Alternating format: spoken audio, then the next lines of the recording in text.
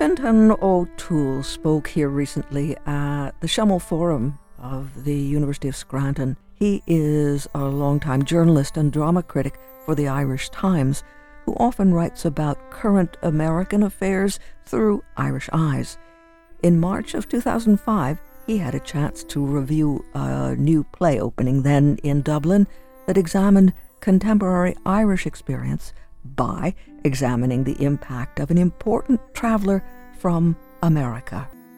O'Toole writes, Donal O'Kelly's new play, The Cambria, is one of those works that when you see it seems inevitable. O'Kelly was perhaps the first Irish writer to be animated by the plight of refugees arriving here with plays like Asylum. He has, meanwhile, had probably his greatest international success with the superb one-man drama Catalpa, in which he reenacted an epic 19th century voyage. The Cambria brings these two streams of his work together, recreating the voyage from New York to Cove in 1845 of the great African-American leader Frederick Douglass.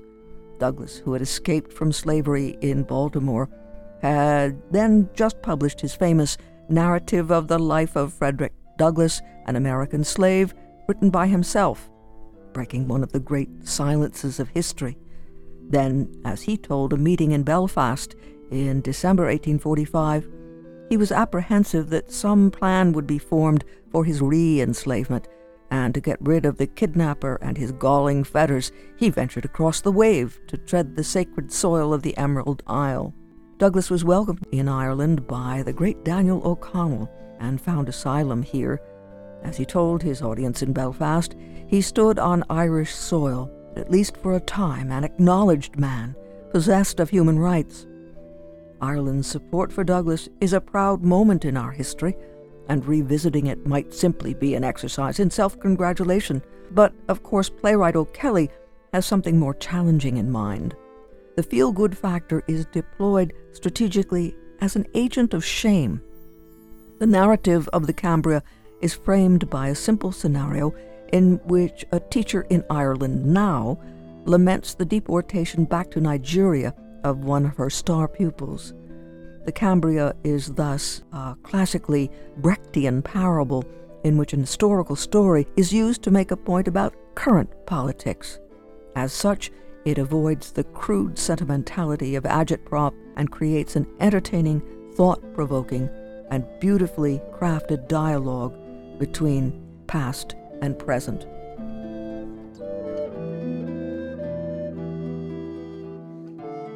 Words of Fintan O'Toole, writing in the Irish Times in March 2005. As we speak, there is a program underway exploring similar questions in a virtual roundtable discussion about the legacy of Frederick Douglass, migrants, and Irishness. It's titled A Conversation on Douglass and Being Irish in Modern Ireland. It is one of the opening events of Douglass Week 2022. Frederick Douglass, the towering figure in American history, escaped enslavement to become a writer, orator, abolitionist, statesman, suffragette, publisher, and an advisor to several U.S. presidents.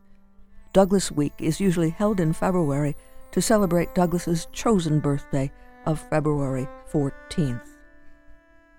Adrian Mulligan is one of the coordinators of Douglass Week.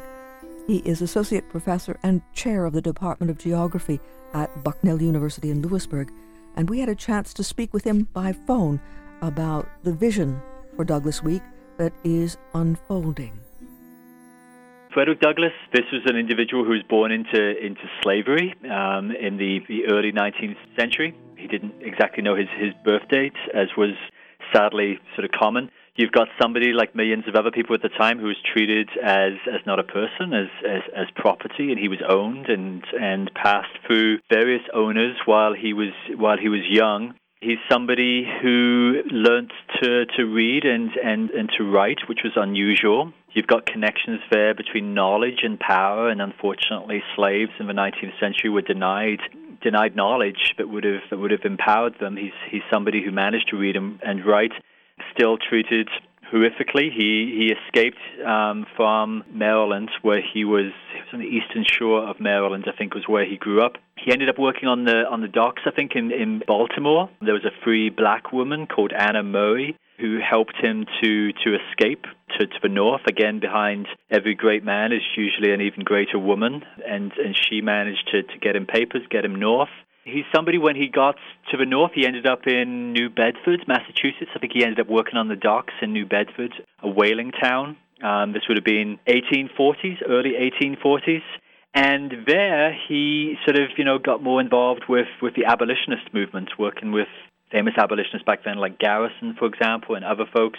As somebody who was a former slave and who was educated and very eloquent, he was a star. He was somebody who was able to speak to the horrors that he had experienced personally, able to bring those horrors to life, unfortunately, for people and for northern audiences.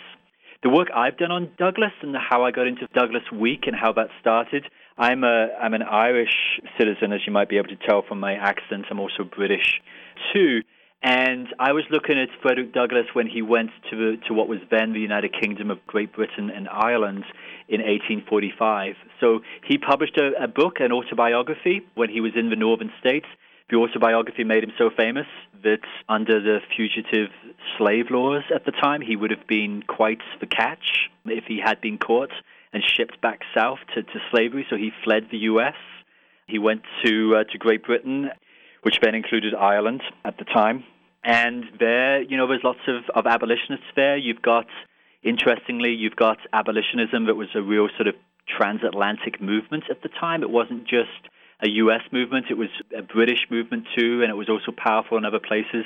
So Douglass went to the United Kingdom and really rallied an awful lot of support and got the message out there. He came back as well a free man too. They had bought his slavery, somewhat controversially over there, but he came back free. He came back with a lot of money to start up his newspaper, the Northern Star. Moved to Rochester, started the newspaper. This would have been 1840s, 1850s. And really, found an awful lot of strength and support.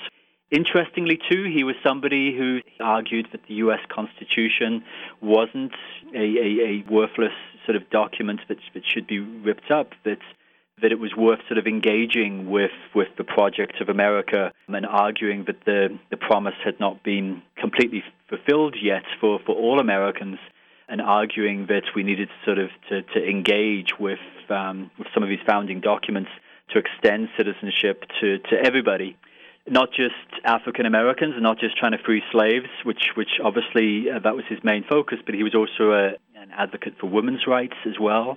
That was also a really important thing that he did. And then as he got older and sort of, especially after the Civil War, became more of sort of an elder statesman, was involved with government in different ways, he really threw his weight and his voice behind an awful lot of different causes as we're thinking about injustice in the world and things that needed to be fixed. So yeah, that's sort of Douglass as best I can, probably doing him immense injustice, pretty amazing individual, but as quickly as I can, sort of running through the gist of who he was. You didn't just give us information, you made a wonderful case for why all of you would want to gather together annually to explore issues raised by him and his life. Is that what Douglass Week is? Yeah, absolutely. I mean, this started, we're in our second year with Douglass Week. You can find us at douglassweek.org. We're kicking off with a whole series of events, many of them streaming live, but they're also going to be on YouTube. So it's a very sort of,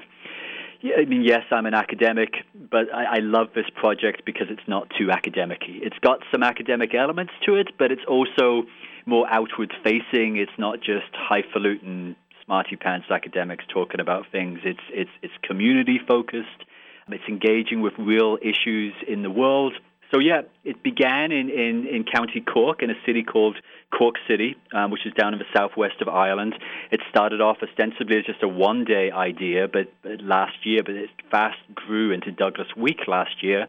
Just a small little organizing team of just me and a few other folks. We sort of imagine this as we try to get out of the way ourselves, so it's a platform in many ways, and we try to sort of imagine it as a platform, much as abolitionism was a platform in the 19th century, but it's a platform to bring different groups together around the spirit of Frederick Douglass, and to sort of use that as an excuse or as like an instigation, but also as sort of like a creative kind of collaboratory exploration of different social justice voices being brought together and doing sort of really cool things. So we've not only tried to use it to provide lots of folks, to amplify their voices, but also try to help sort of facilitate interconnective causes as well. So yeah, it's got, we've got poetry, we've got sports, we've got dance, we've got actors, we've got, we've got a lot of stuff as well with race and racism. We've got stuff with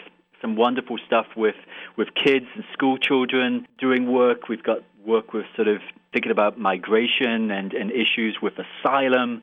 I had an interview this morning that's going to be going live on our YouTube with looking at slavery today and modern slavery, how unfortunately, there's 40 million slaves, modern slaves in the world today, and we're still very much connected through the things that we purchase quite often to all kinds of forms of slavery today in horrific ways that we don't think that much about. So yeah, collaborative, creative sort of platform for folks, and I guess me as an academic, I do scholarship, and I love doing this kind of scholarship where I can use the privilege that I have here in my wonderful job to play this role a little bit, while also getting out of the way as well. And the idea is perhaps surprising to many who aren't familiar with Douglass, or the people in the women's movement who went over to London to learn about marching and hunger strikes and so forth as well, that was an important cross-Atlantic, cross-pollination. What, for example, did he come away with that he might not have, would you say? Because he did spend that time and not just a week in Ireland. Absolutely. Yeah, so, I suppose academically, I'm a geographer, and a lot of the work that I do is to try to think spatially about things, because everything has a geography. Everything we conceptualize as reality often happens spatially, and by thinking about the spatiality, whether it's under a microscope with the scale of the whole cosmos, you can understand things better by thinking spatially. So my work, as you think about Douglass, and as your question just sort of got at, as you think about him not just historically but geographically, you're like, well, what is that? And so much of our history is bound within the shores of our nation state, but we've got all these wonderful global, transatlantic histories that often we don't know that much about. So yeah, with Douglass, what did he get out of it? He talks about becoming, finding freedom and being treated like a human for the first time in his life. So although he had escaped slavery and he'd gotten to the northern states and he was relatively free, he was still fearful of getting captured and sent south. He nonetheless, in the northern states, in places like Massachusetts, he traveled around a lot, would experience an awful lot of racism. And in Ireland, he did not experience racism. So to some extent in Ireland, as a black man in the 1840s, there would have been, black folks living in Ireland at that time. He would have been unusual, perhaps. He would have maybe stuck out. But there wasn't the connotation associated with his skin color that he was somehow inferior or not a human in the ways that, unfortunately, he was still being treated even in the northern states of the U.S. in the 1840s. So he speaks in Ireland, therefore, about finding sort of freedom and being treated like a real person for the first time, and being able to breathe, to be able to experience life without daily racism.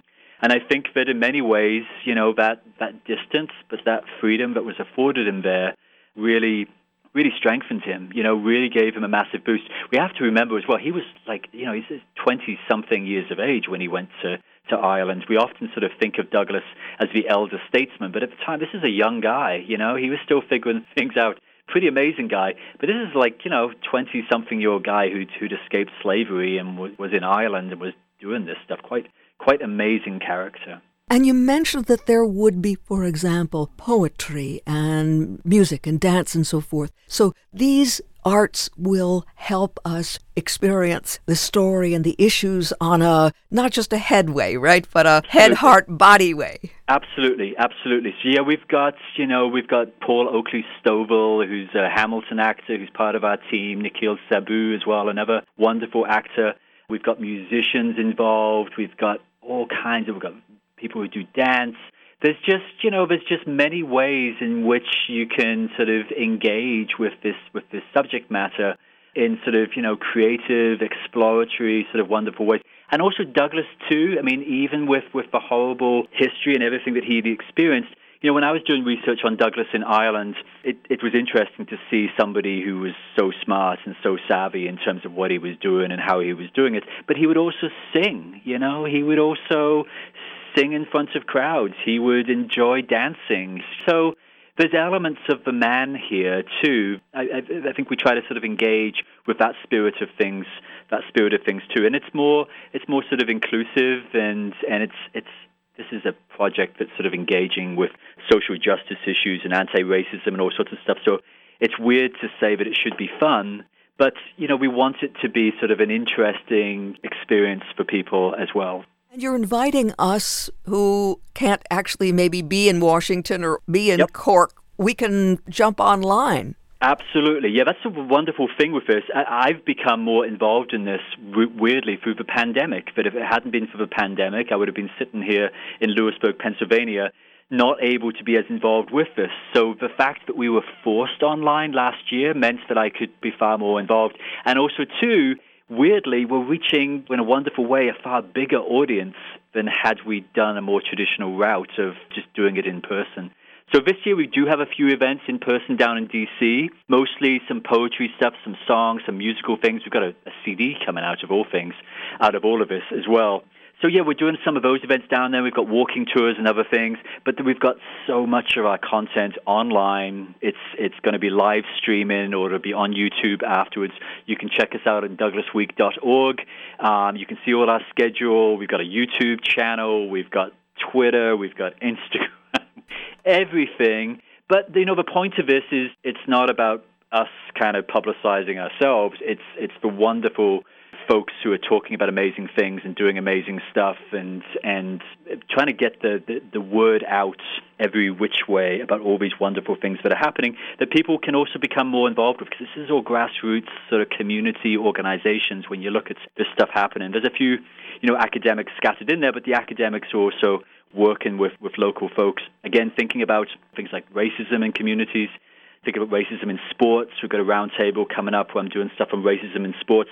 Again, the wonderful thing about this is that still doing it transatlantically, like we're doing things with people every which way, and Zoom and YouTube, it allows us to think beyond the shores of our nation states to see how these problems are larger and how we can tackle them together, I think, more successfully at a bigger scale. Just one question then about that and getting the word out and stimulating conversation. Can you say something about the fact that Douglas had the newspaper and was trying to get the word out and the impact? Yeah.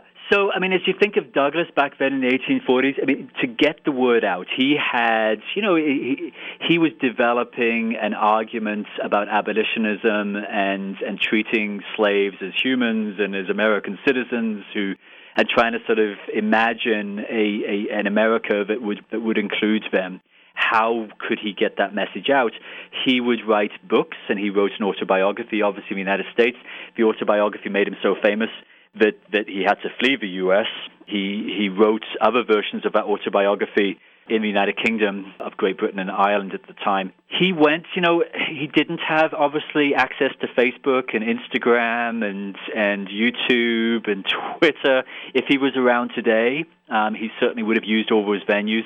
He was somebody as well who, he was also aware, too, people have written about this as well, he was like one of the most photographed guys of like the 19th century. So he knew sort of early on about the power of the image and getting his image out there. He traveled to Ireland, though, because of people who had access to a printing press.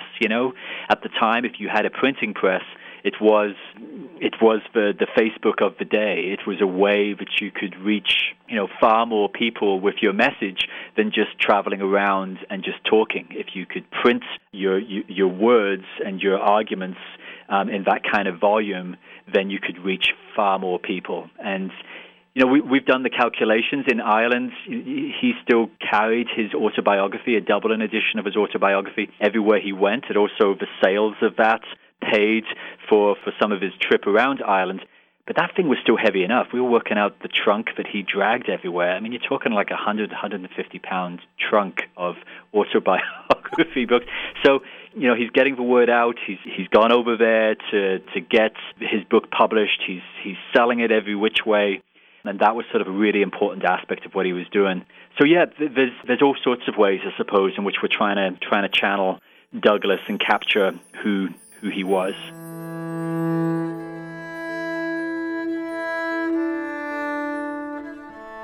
Adrian Mulligan, Associate Professor and Chair of the Department of Geography at Bucknell University in Lewisburg, one of the coordinators of Douglas Week.